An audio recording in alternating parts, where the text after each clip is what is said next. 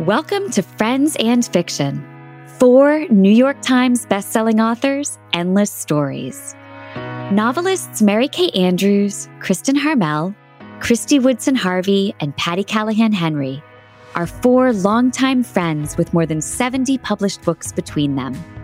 Together, they host Friends and Fiction, with author interviews and fascinating insider talk about publishing and writing, to highlight and support independent bookstores. They discuss the books they've written, the books they're reading now, and the art of storytelling. If you love books and you're curious about the writing world, you're in the right place. Hello, everyone. It's Wednesday night, and that means it's time for the happiest hour on the internet, Friends and Fiction. So let's get rolling. I'm Christy Woodson Harvey.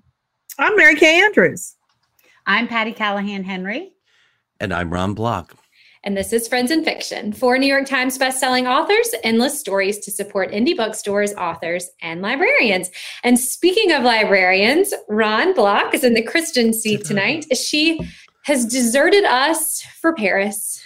We can't believe that she chose Paris over us. No, we're so excited for her. It is a very well-deserved trip. We hope she's going to do a little research while she's there, if we're being honest. So tonight, we'll be welcoming Thrity Umrigar, author of The Extraordinary, The Museum of Failures. But before we get started, all of us at Friends and Fiction want to just express that our hearts and prayers are with all the families affected by this week's tragedies. And we want to reassure you that we are still here to do what we always do, which is find love, understanding, and common ground through the stories that bind us all. So with that said, let's get down to the business of talking about books. Yeah, we are all so tremendously grateful for all of you out there who have supported us in our book launches this year. It truly means the world. And of course, you know that underlying everything is our mission to help support independent booksellers. One way you can help us do that is to buy from them when and where you can, or to visit our own Friends and Fiction bookshop.org page, where you can find Thrity's books and books by the 4 of us and all of our guests at a discount. And speaking of amazing books, don't forget to join the Friends and Fiction official book club, which is a separate Facebook page with Brenda and Lisa. Be sure to follow them on October 16th when they will be discussing The Followers with Brady Godfrey. And now, before we introduce tonight's guest, who is a lot of fun, y'all do not want to miss Thrity. She's fun. Yes. I have some big news to share. You know that Bright Lights Big Christmas is going to debut on the New York Times bestseller list this week at number 9. Number 9. Woo! I know, we'll have to say notably, I need horns. We haven't received the list yet tonight, so we're crossing. Where did you get that fancy pants 9? Wow. That was from the last time one of us made the list. I just happened to have it. Oh, that was Kristen. That's amazing. Because I never throw anything away. Anyway, I asked you guys to buy my book, damn it, and you actually really, really did. Yeah. And I'm grateful. But, you know, there's no rest for the wicked. And even as I'm still out touring for my current book, it's time to reveal the cover for my summer 2024 book. Woo-woo! And y'all, here on the air tonight is the world debut. You're going to be the very first to get to see the new cover in this live sneak preview. The title is Summers at the Saint. Yay! And it's coming on May 7th, 2024. Drum roll, please. There it is. It's beautiful. It's so great. It's so great. I like the streaks coming down. I don't think I saw that. Wasn't on the original one. I remember that one. I don't know. We've seen so many different iterations. I love it. Thanks. I'm happy with it too. Drapes. Drapes. Those are drapes. Not streaks. I thought it was sunlight. Drapes. Yeah, it's a hotel room drapes. I'm so happy with this package, and I thank artist extraordinaire Mike Storings and the team at St. Martin's Press really knocked it out of the park this time. The book is already now available for pre-order. And Meg will share the pre-order link in the comments. And stay tuned to my socials and the Friends and Fiction socials to see the cover and the pre-order link everywhere online tomorrow. I love the pink in it. It's like beautiful. Yeah, I like it too. It's not even pink. What would you call that color? Carl. Kind of fuchsia. Fuchsia. No, Fuchsia. Right. Fuchsia. We're going to let the interior design madam tell us what that color is. Meg said magenta. I like that. I think it's magenta. Maybe. Orchid. It could be orchid. It I could be think orchid. magenta is redder. I think Yeah, I it's think so. I like orchid. I like fuchsia Orchid. orchid. orchid is yes. Yeah, I The like fuchsia that. orchid Mhm. is on Mhm. there. Mhm. All right, we've solved that. Let's It's get on. very You got it all Barbie. set. It's very Barbie of the moment, also, which Oh is yeah, Yes. That's just yes. that's Okay. our MKA. Holla, always of the moment. And Oh, oh, not that again. Never live it down. Did you ever get the shirt that said holla on it? Yes. Okay. So, with all this great news, don't you have even more news to share? I do. The polls are closed. The ballot boxes have been stuffed and the votes tallied. And I am so thrilled to let you know Bright Lights Big Christmas was chosen as the reader's choice for the CBS New York Book Club with Mary Cabby. Calvi. This is, it's just another testament to the power of this amazing community. So thank you all from the bottom of my heart for casting your votes and putting your support behind me and Bright Lights Big Christmas. And we will share the links to the TV coverage. I was actually on TV this morning I had to get makeup at 7 a.m. That's why my hair looks good. And I still have on makeup, although, it's getting a little faded by now. You're hilarious.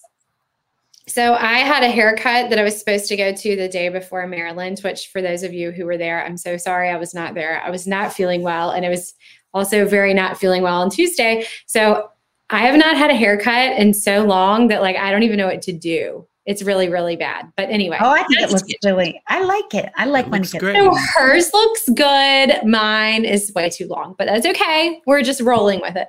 Okay. So we are so excited because tonight we are going to welcome Thrity Umrigar to the Friends in Fiction stage.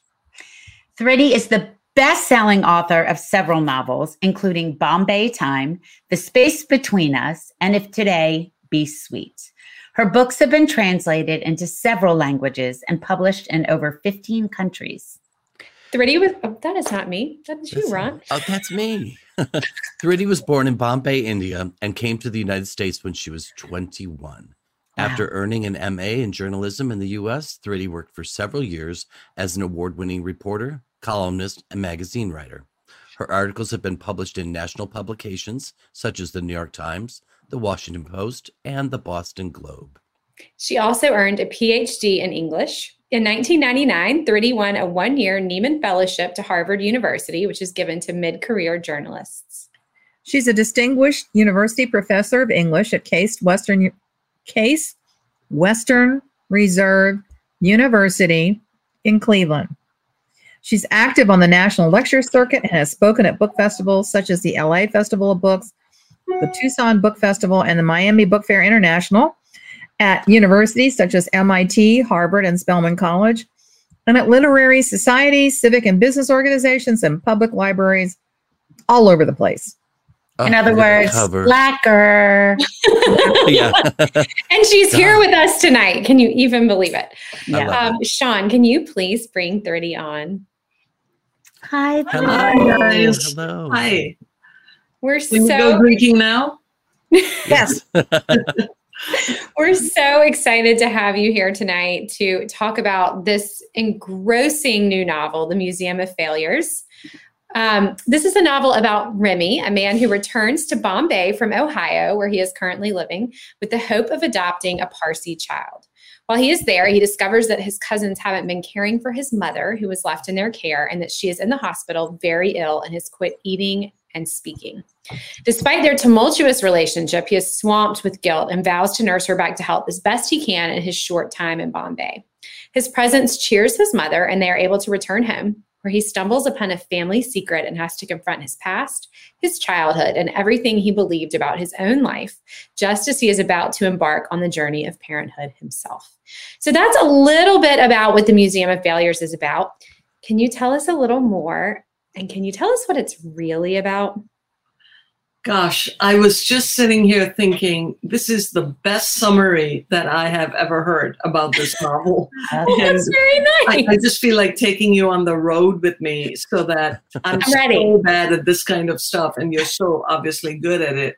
So, okay, what else can I tell you about this novel? What is it really about? I guess what it's really about is the notion of forgiveness. And forgiveness despite some really mighty betrayals, at the hands of his own family that Remy stumbles upon and discovers, right?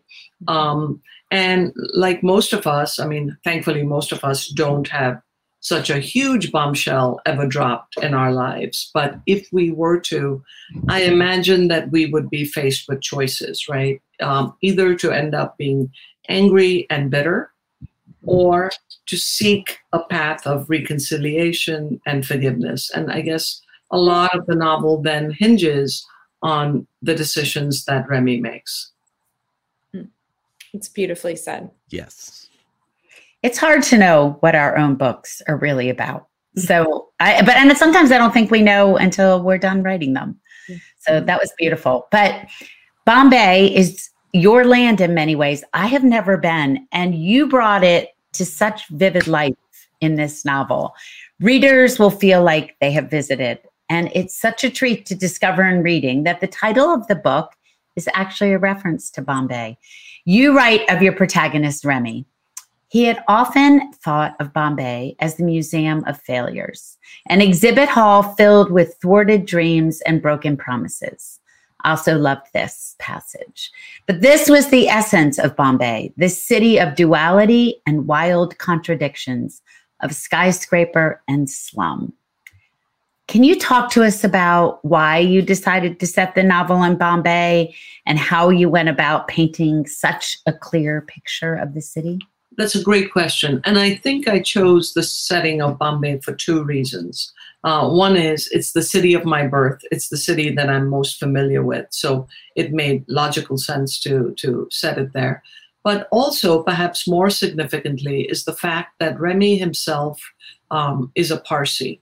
And sorry, but here comes a brief, very quick history lesson. No, we want it. Oh, Tell us. bring it. So the Parsis are this tiny, tiny, tiny minority, religious and ethnic minority in India. I was raised a Parsi, and so is Remy. And basically, my ancestors came from what used to be Persia about 1,000 years ago to India. And even though 1,000 years is a very, very long time, believe it or not, they have really held on to a lot of their Persian roots and customs and traditions, while also incorporating a lot of the local culture into what's known as Parsi culture. So the Parsis are practitioners of an ancient faith called Zoroastrianism. And the most recent estimates are that there are maybe around 40,000 to 100,000 Parsis left in the world. Right? That's all. So it's a dying religion on top of everything else. But it's a very sweet and joyous and exuberant kind of a community, right? Although they are faced with this existential threat of decline. And Remy belongs to that same community. And the vast majority of the Parsis in India are based in Bombay.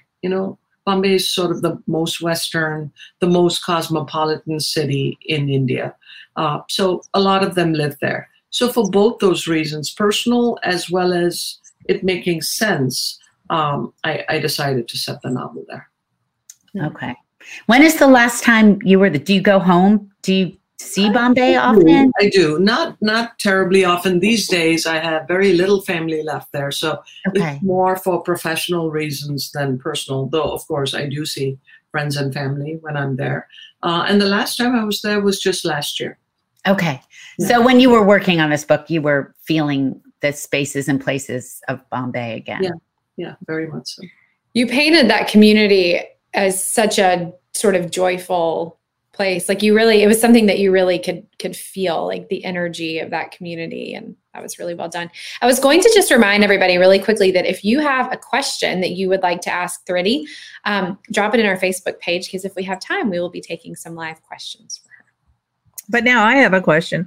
Thrity, you said in an interview, immigration or migration in some ways is sort of the story of human history. In that sense, it's one of the most universal stories that humankind knows and tells itself.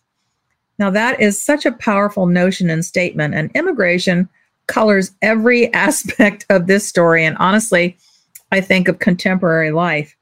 Yeah. Remy thinks about it, as you put it, that persistent hope, the immigrant's dream of braiding the disparate strands of his life together. And that is such a powerful notion. Yeah. I wish you'd tell us how Remy attempts to braid his disparate strands in this novel. And does one ever succeed in that? I'll answer the first half of the question because that's easier. I think, well, for instance, one of the things that he does when his beloved father is living, despite the fact that, as some of you have alluded to, he has an extremely difficult relationship with his mom, he invites both of them to his home in Columbus that he shares with his American wife, Kathy, for, extended vacations. And there's a line in the book that says something to the effect of, those are some of the happiest moments of his life, when his entire world, his entire family is under the same roof. And of course, this is not a foreign notion to any of us who have families that we actually like, right? I mean, in other words, you don't have to be an immigrant to know that feeling of contentment and peace. Think of Thanksgiving dinner without the cranky uncle, how joyous uncle. Yeah, how great that feels, right? So I think in all these ways, Remy tries to sort of bridge past and present together as much as he can. Does he succeed in this? I think he succeeds in the moment. There are moments of great transcendent joy. But overall, that feeling of sort of having a foot in two worlds, of being very much an insider. I mean, he's a very successful, he's an American for all outward purposes, right? He has a wife that he gets along with very well. It's a loving marriage. He has a beautiful home in Columbus. He has a very successful business. I mean, he is the embodiment of the American dream. And yet there is some part of him that always feels the sense of the divided self. And, even though I'm pulling it completely out of context, when I wrote that passage, Mary Kay, I was thinking of the great Du Bois notion of double consciousness, and of course he was applying it to African Americans in a very specific manner. Right. But I think for those of us who basically have built lives on the hyphen, so to speak, there is always that sense of, do I belong everywhere, which is a very joyous and optimistic way of looking at one's life, or do I belong nowhere, which is the opposite, right? Mm-hmm. And depending on mood and what's happened on any given day, I think we can fall into either or camp. Building your life on the hyphen. That has to be wow. Beautiful. That's beautiful. Yeah. Sounds like an essay to me, Thrity. Get to it. Okay, right now, after we have that drink. Yeah. I'm having mine now. I don't know why I'm sounding like a slush, but hey, you guys are probably not. And every sentence you say makes me have other questions, and I have to not go rogue and ask all my other many questions that you've raised. I swear to God, I'm not going rogue tonight, y'all. Okay. All right. Sometimes it's the best. It is. I know. Well, Thrity, you have credited a couple of your teachers with inspiring you to become a writer, which I have to think must be maybe like the greatest honor of their entire life. So could you tell us a little bit about these teachers and maybe your journey to publishing and how you got here? Yeah, it was truly the long and winding road. I mean, I grew up in a middle class home in India. My dad had his own business. Everybody that we knew, every family friend was, they either worked at a bank or an office or they had their own businesses. I didn't know anybody who was like what I would call a dreamer, or a creative type. I mean, everybody was bent on making money and earning a good living and pulling themselves up by the bootstraps and all that. So I felt like a freak of nature very often because I loved writing and I loved books and I was that kid, and there was I came from a very loving and supportive family in many ways. But my folks were horrified at the notion of me becoming a writer. I mean, they just, how does one live if one does such a preposterous thing? So there was not that kind of support or encouragement. So what I had to do was turn to my schools for that. And I'm so lucky. I think I'm sitting here before you today because initially, like when I was in 7th grade or so, my English teacher, Greta Marquis was her name. And she was one of those personalities, she would come into the classroom and it was like she brought the world in with her. I remember, her announcing in class in 7th grade that we were about to start reading Shakespeare. And we all like quaked in our boots because to us, we'd all grown up hearing about Shakespeare, but we thought this was like, he was going to speak in a different language that none of us spoke. And we were so intimidated. And she made Shakespeare. We read the comedies, obviously. She made it so much fun, right? And I learned a lot. And she was very, very encouraging of me. As, I was one of those classic backbencher kind of students, every grade card that I brought home doesn't live up to her potential and all that. And somehow she saw through all my posturing and wanting to be with the cool kids and, all that. And she was there for me every step of the way. So that was the first influence that I had. I had never written a book before. One of the reasons that I applied for the Nieman Fellowship to Harvard was I was hoping against hope that it would give me an opportunity to do my own work, even while I was fulfilling, the responsibilities of the fellowship. And I took a creative writing class with the great Brad Watson. And same thing, what eventually became my first novel originated, the first chapter of that was a short story, I thought. And it was Brad who said to me, keep writing, and I have a feeling that this is a novel and not just a short story. So every step along the way, there's been somebody in my life who has encouraged me and brought me to this point. That's amazing. I think we need to take a moment to have a moment of applause for amazing, inspiring teachers. Yes. Man. Yeah. I have a feeling you must be one too, Thrity. Mm-hmm. Yes. Well, this is the other thing I wanted to say to you, that not only did Greta Marquis encourage me to someday become a writer, to even imagine that future for myself, but I often think of her even today in the classroom. The joy, her love for books, her passion for books was so infectious that, I was already a bookworm, but many, many of my classmates had never picked up a book voluntarily, and they started doing it after having her for a teacher. So if I can be, half as good, it'll be great for me. Not only a mentor, but an inspiration. Yeah. Right. Yeah. Amazing. I feel like I speak for all of us when I say we wish that we were in your class. I know. Exactly. Yeah. Well, as a writing teacher, do you have any words of wisdom or maybe a sort of writing tip that you could share with our audience, which really means with us? Okay.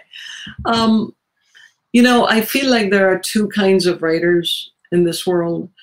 Those who proclaim that they have a book within them and they talk the book out at cocktail parties, or here we go again with the cocktail reference, or, wherever. Like, they basically speak the book out and they never get down to actually writing it.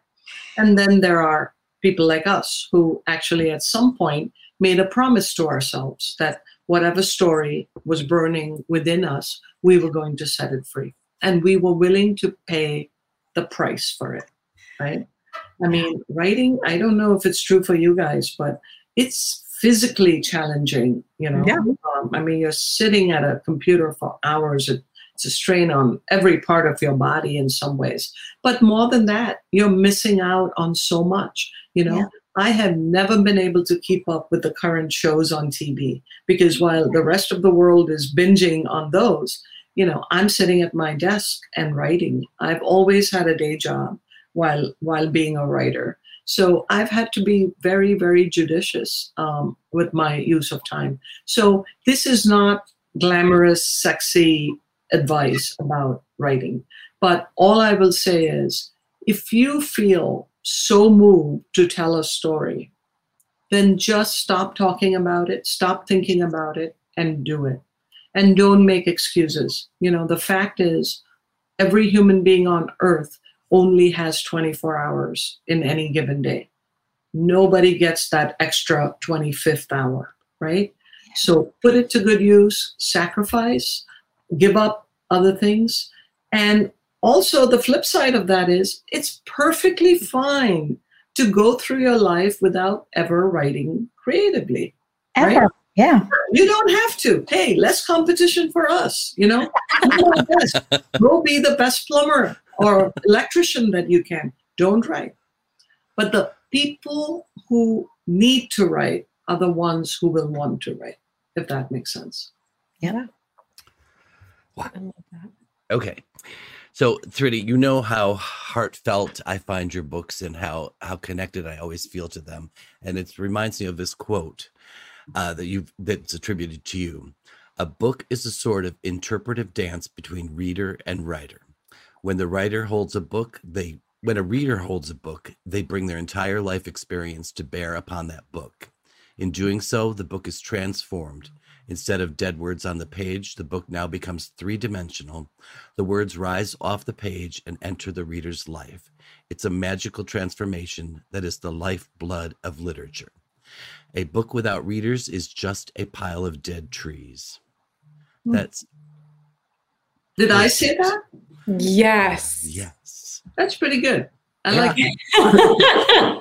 and that might be the most beautiful explanation of the glorious nature of reading that we've ever come across. And we know that each reader will experience this particular book in a distinct way. But are there things that you hope readers take away from this novel?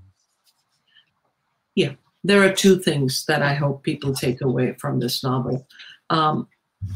One is, I think I've alluded to this before, the power of forgiveness, right? The power of letting go, the power of kindness, frankly, and I really do think, I apply this to my own life, when you forgive somebody, you're not really doing it for them, right? You're doing it for yourself. There's a paradox there, and I've never been able to figure it out, but it's a good paradox. You're freeing something in yourself, although you think you're doing it for the sake of the other person. So that's one. But the other thing also is this book, as some of you have noted, does speak about immigration, has this notion of the divided self. My main character, as I've said earlier, is extremely lucky. He comes from a background of privilege in India, and he certainly occupies that same position in his life in America. And yet, despite every advantage, every privilege, there is a kind of longing in him, right? When I was writing this book, it was during the Trump years. And there was a lot of immigrant bashing going on then. You might recall that, right? And granted, most of the conversation, of course, revolved around the border and people crossing illegally into the country. But I felt very strongly that if somebody like Remy, if somebody like me, I came here with every privilege imaginable, right? And America has been nothing but good to me, right?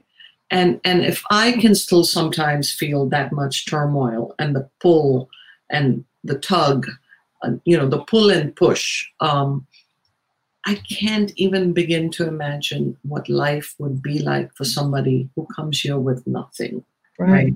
So, Ron, you used the word empathy a few minutes ago. And I think at its best, that is what literature does. It just softens our hearts a little bit.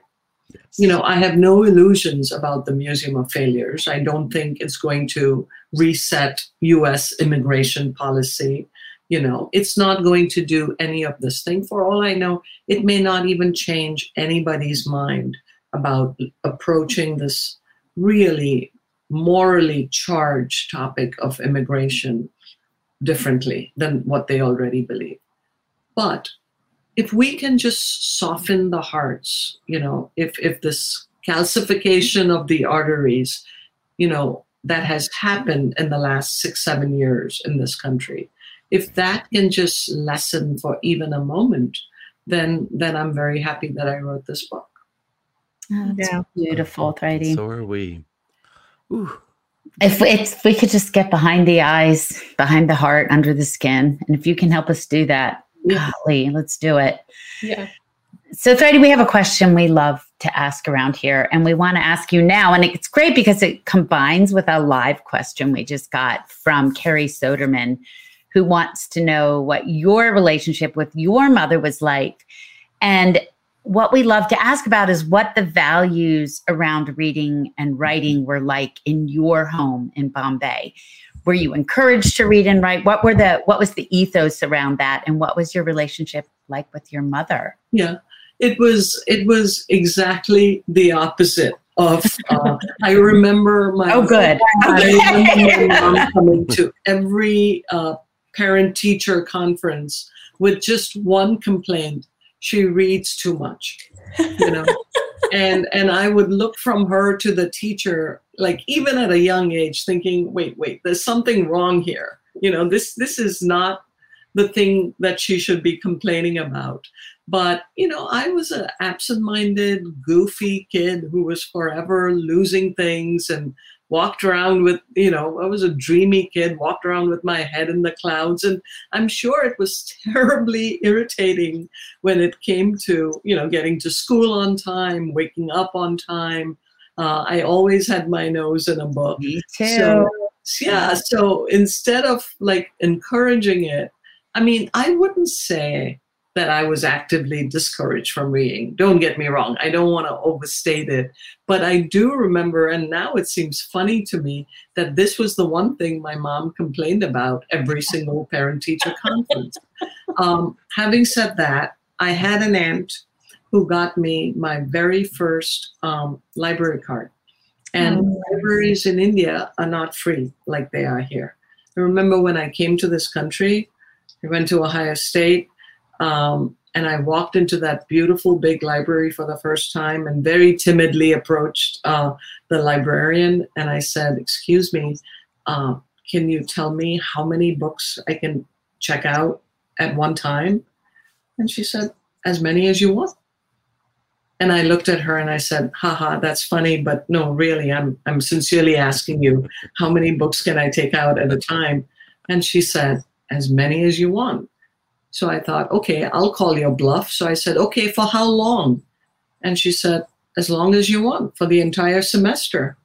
And when I realized that, my knees just turned to jelly. It was like, oh my God, I've landed in, this is really true. Everything I've heard about greatest country in the world and all that, I've just died and gone to heaven, But so the library that I joined as a kid, was a private library, and it was just a monthly membership. And I had an aunt who, I think throughout my life in India, paid that monthly fee for me. Wow. And encouraged me to read. And I would check out literally a book a day, That's a great story. Wow.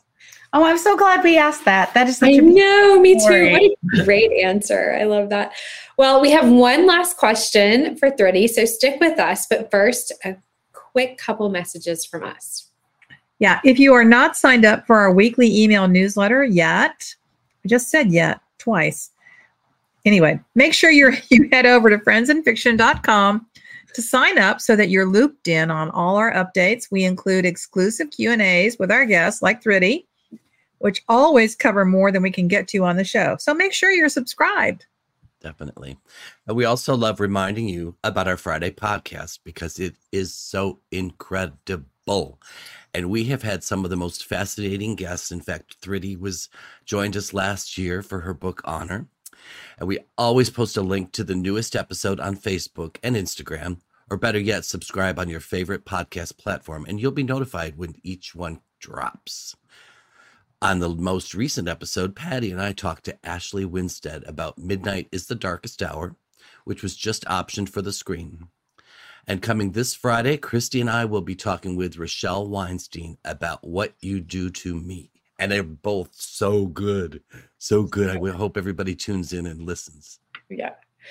Okay, Thrity, before you go, can you tell our viewers where they can find you on the road and online in the coming weeks? Oh, so I'm going to be at the Southern Festival of Books, which is in Nashville, Tennessee, in just a couple of weeks, right, Patty? Yeah, we'll both be there on October 21st, in fact. And it's only like 10 days away. Yeah, coming up. Such a good festival. I love it. And I'm going to do the Miami Book Festival later in November.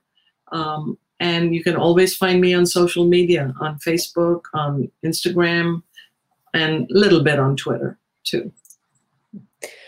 All right. Well, you have been an amazing guest, and we are so grateful that you came on and shared your story with us. It was a really unforgettable night, and I'm sure that all of our viewers feel the same, and one that I know I'll be watching again. So thank you for sharing your time.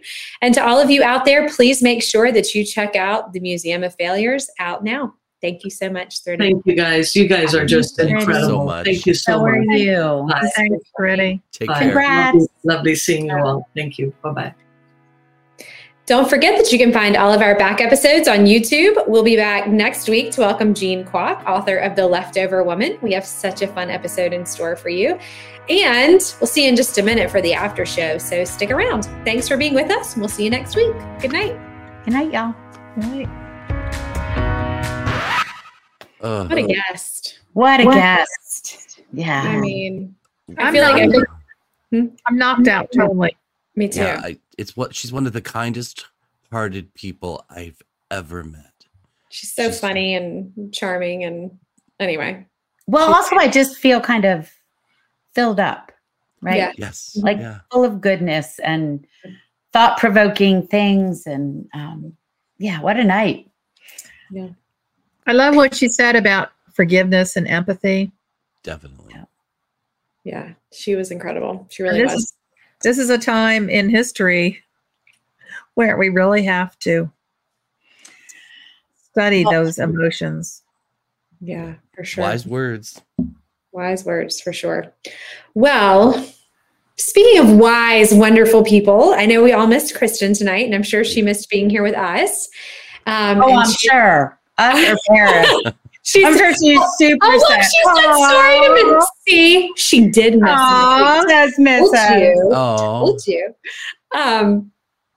And she's getting ready to get on her plane to Paris. So she actually probably would just rather be here than getting on the plane part of the trip. True. But, I'm sure. speaking of that, so do you guys have any recent or upcoming travels that you're excited about or you want to share with us? Yeah. I'm going to the Southern Festival of Books, but that's just a couple hours up the road. But I am finally going to Hawaii, my yearly trip to Hawaii to see my daughter. And so I leave in 2 weeks and little less than 2 weeks. Every day, my granddaughter on FaceTime or the phone says, Mamo, how many days or weeks? And now we're down to days. So I'm really excited. And then I'll be with our Mary Kay when we'll both be teaching in Hawaii at the Kauai Writers Conference. So that is my big trip. And I'm usually kind of sad to leave, but I know I'm home in my office, but the rest of my house is uninhabitable. This one square in my office is the only inhabitable thing. So a lot is supposed to get done while I'm gone. So that's good. That's good. How about you? What about you? Kathy? Me? Yeah. Sorry. Tomorrow I go to Florence, South Carolina, to the library there. And I'm looking forward to that. Then Friday I'm in Charleston. And Saturday I'm at Hilton Head. I come home. I work on rewrites. Next weekend, I'm going to the West Virginia Festival of Books, and I'm excited about that. I've never been to that festival. And then I've got some more tour stuff. And then, as Patty said, I will be in Hawaii,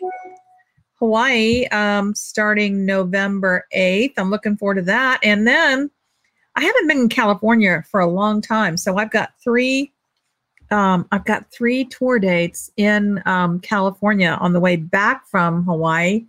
And so I am going to be with a couple of writers who I haven't met in person, but whose work I adore. So I'm going to be with Julia Whalen. Oh, she's whose nice. book I loved. Thank you for listening. I'm going to be with her in LA at Zibby Books, and I'm going to be in San Diego. I don't know I'm brain dead. And then it's on your website. Yeah, it's on my website. All the deets are on my website. And then I have never been to Palm Springs. So super pumped about that because I'm going to be in discussion with Stephen Rowley, who wrote, I know Ron and I both went gaga over the Guncle. The Guncle, yeah. So did Meg. She's like an evangelist for that book. I am too. So yeah. So that's what I've got coming up. Oh, so many exciting things. And a rewrite. Okay. Ron, what about you? Somewhere. Well, you just got back from New York. I just got back from New York. I didn't get to go with you. I know. I wish you had been able to. It was another whirlwind, fun, amazing trip with great shows and great food, and got to see some great friends. And What was your favorite show? Oh, it might be Merrily We Roll Along. I'd like to see that just for the historic value. Yeah, exactly. But it's Daniel Radcliffe and Jonathan Groff, so it's like star power. So it was a great show. What is it about? It's a story told backwards, and it's about these friendships and kind of like these people that are creative. One is a novelist, one is a songwriter, and one is a lyricist. And it's kind of how they all goes all the way back to where they first met. But it starts at the end where their lives are all really messy. But the music is so I know beautiful. This. Okay, yeah. And I had forgotten some of the songs from it. So I'm like, wow. So it was not a hit the first time around on Broadway, right? It was not, no. Who was now? Tell us about it. As a composer and all that. Stephen Sondheim. That's what I thought. I thought it was a Sondheim play. And you can tell. I mean, I could hear some of the music and go like, "Hey, this sounds like Company." Yeah, that's awesome. Great. How about you, Christy? We have a lot of little stuff coming up. Like we're going to Bald Head this coming weekend with a bunch of friends from out of town, but they all have they're like some of little Will's best friends. So that's going to be really fun. It's like a bunch of families. We got 2 huge houses side by side. So it'll be chaos. If you haven't been to Bald Head, it's really cool. You take a ferry over and there are no cars. And I was there this summer. It's amazing. Yeah. No, I know. No, I meant the collective audience. No, I know. It's amazing though. Yeah. And then we're going to a football game and, I think we're going right after Christmas, which we're all really excited about because. Where are you going after Christmas? No, I'm going to Key West. Again. I haven't been since I was little, and the boys want to fish, and of course I want to go to the Hemingway house. And I love being a tourist and doing the conch train, and that's awesome. So I think my parents are going to go, and we're going to do a big family trip. Sounds awesome. Relive the glory moments, and so lots of fun stuff coming up. But yeah, much to look forward to. Yes. So, guys, this was so fun. I love seeing all of you. Thanks for filling in, Ron. We love it when you're here. Thank you for having me. My goodness. Yeah. It was amazing. Yeah. Well, Kristen, if you're still listening, we hope you have the most amazing trip. We do. We love you and we miss you. Yeah. Wait, are we going to talk about our favorite place? A book has been set? I wanted to talk about that. Okay. Oh, I was going to let you go, but if you want to talk about that, let's talk about it. You've got up earliest, so I thought I would let you go. Let's talk about your favorite place that a book has ever taken you. No, I want you all to talk. No, it's on you. You go first. I just like that question. I went to London in May with a couple of good friends. And fortunately, they are total history buffs and book nerds. And each of us chose kind of a place we really wanted to see on this trip. And I chose Bletchley Park, outside of London, where so much of the World War II Enigma code breaking happened. And I had read about it in several different novels, but I read a lot about it in Kate Quinn's The Rose Code, which I just adore. I'm a huge fan of her work. And that was a really cool thing to see. I know you made me want to see it when you sent all the pictures. Yeah, it was so neat. Because we've all read about it, even, yes, in Kate Quinn's, but it's been in a lot. I mean, what was the one about him decoding the movie? Alan Turing. Yeah. The Imitation Game. Right. The Imitation Game was, which is, I think. I've always wanted to get out there and see it. So, What about you, Patty? So the best place a book has imaginatively taken me to or literally taken me to? I'm going to go with literal. Taylor's choice. I'm going to do literal and I'm going to selfishly say mine because when I was doing research for becoming Mrs. Lewis, I had always loved England and London, but when I went to visit all the places that are in that book, I just felt so attached. And what did I do? I wrote another 3 books, or the one I'm working on, set in that kind of atmosphere. But I will say that I felt like I'd kind of visited it because I visited it a lot in one of the authors that Mary Kay and I talk about, which is Kate Morton. And when I used to read her books, I used to always think, I want to visit the English countryside, the way she described it, all the mystery. And then when I finally got to do it, I was like, bing, I love it. So, Ron? So it's no secret that one of my favorite books of all time is The Prince of Tides, Conroy. And I think the first time it connected for me was when I was going over the bridge for as an adult into Newbern, and I saw the Low Country, and it just made me absolutely fall in love with the South. And ever since then, I've just been obsessed with it. And everything about the book and the setting, it stayed with me forever. Oh, that's amazing. That's amazing. I love that answer. Well, I think for me, this is I love that I wrote this question and didn't think of it. And then didn't even think about it. It didn't occur to me to have an answer to the question.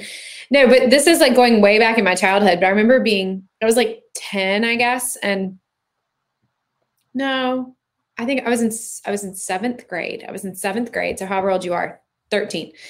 And I read this book about Pompeii. And so my parents, we were doing a trip to Italy and, doing it was back, when you get the big Fodor's guide, there was no internet to search where you were going. So you'd flip through all the places you want to go.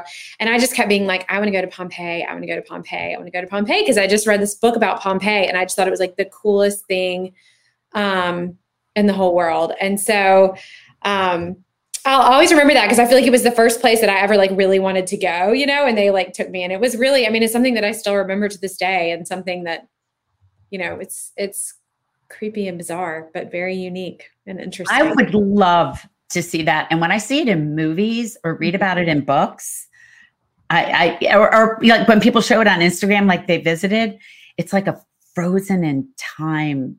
Ooh, it just, I would love to. So bizarre. That. It really is. It's literally frozen in time. And and I think it was just cool too, because it was the first place that I was this is where I want to go. And I remember my parents kind of being oh, okay, creepy girl. Great. But then we all loved it and just thought it was fascinating. And it's sad. Sad.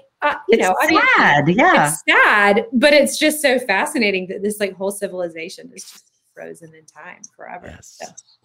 Anyway, on that thrilling note, On that dead note, let's go. see, if I thought about it, I would have picked something more cheerful. Yeah, exactly. On that thrilling note, I have tortellini to have for dinner. Oh, All right, ooh. guys. Pasta too. You are. Yeah. Nice. All right, everybody. Well, sleep tight. Good night. Have an And amazing night. everybody, you we'll see you again. next week. Okay, Bye. bye. Take care. Bye.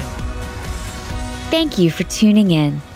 You can join us every week on Facebook or YouTube, where our live show airs on Wednesday nights at 7 p.m. Eastern Time.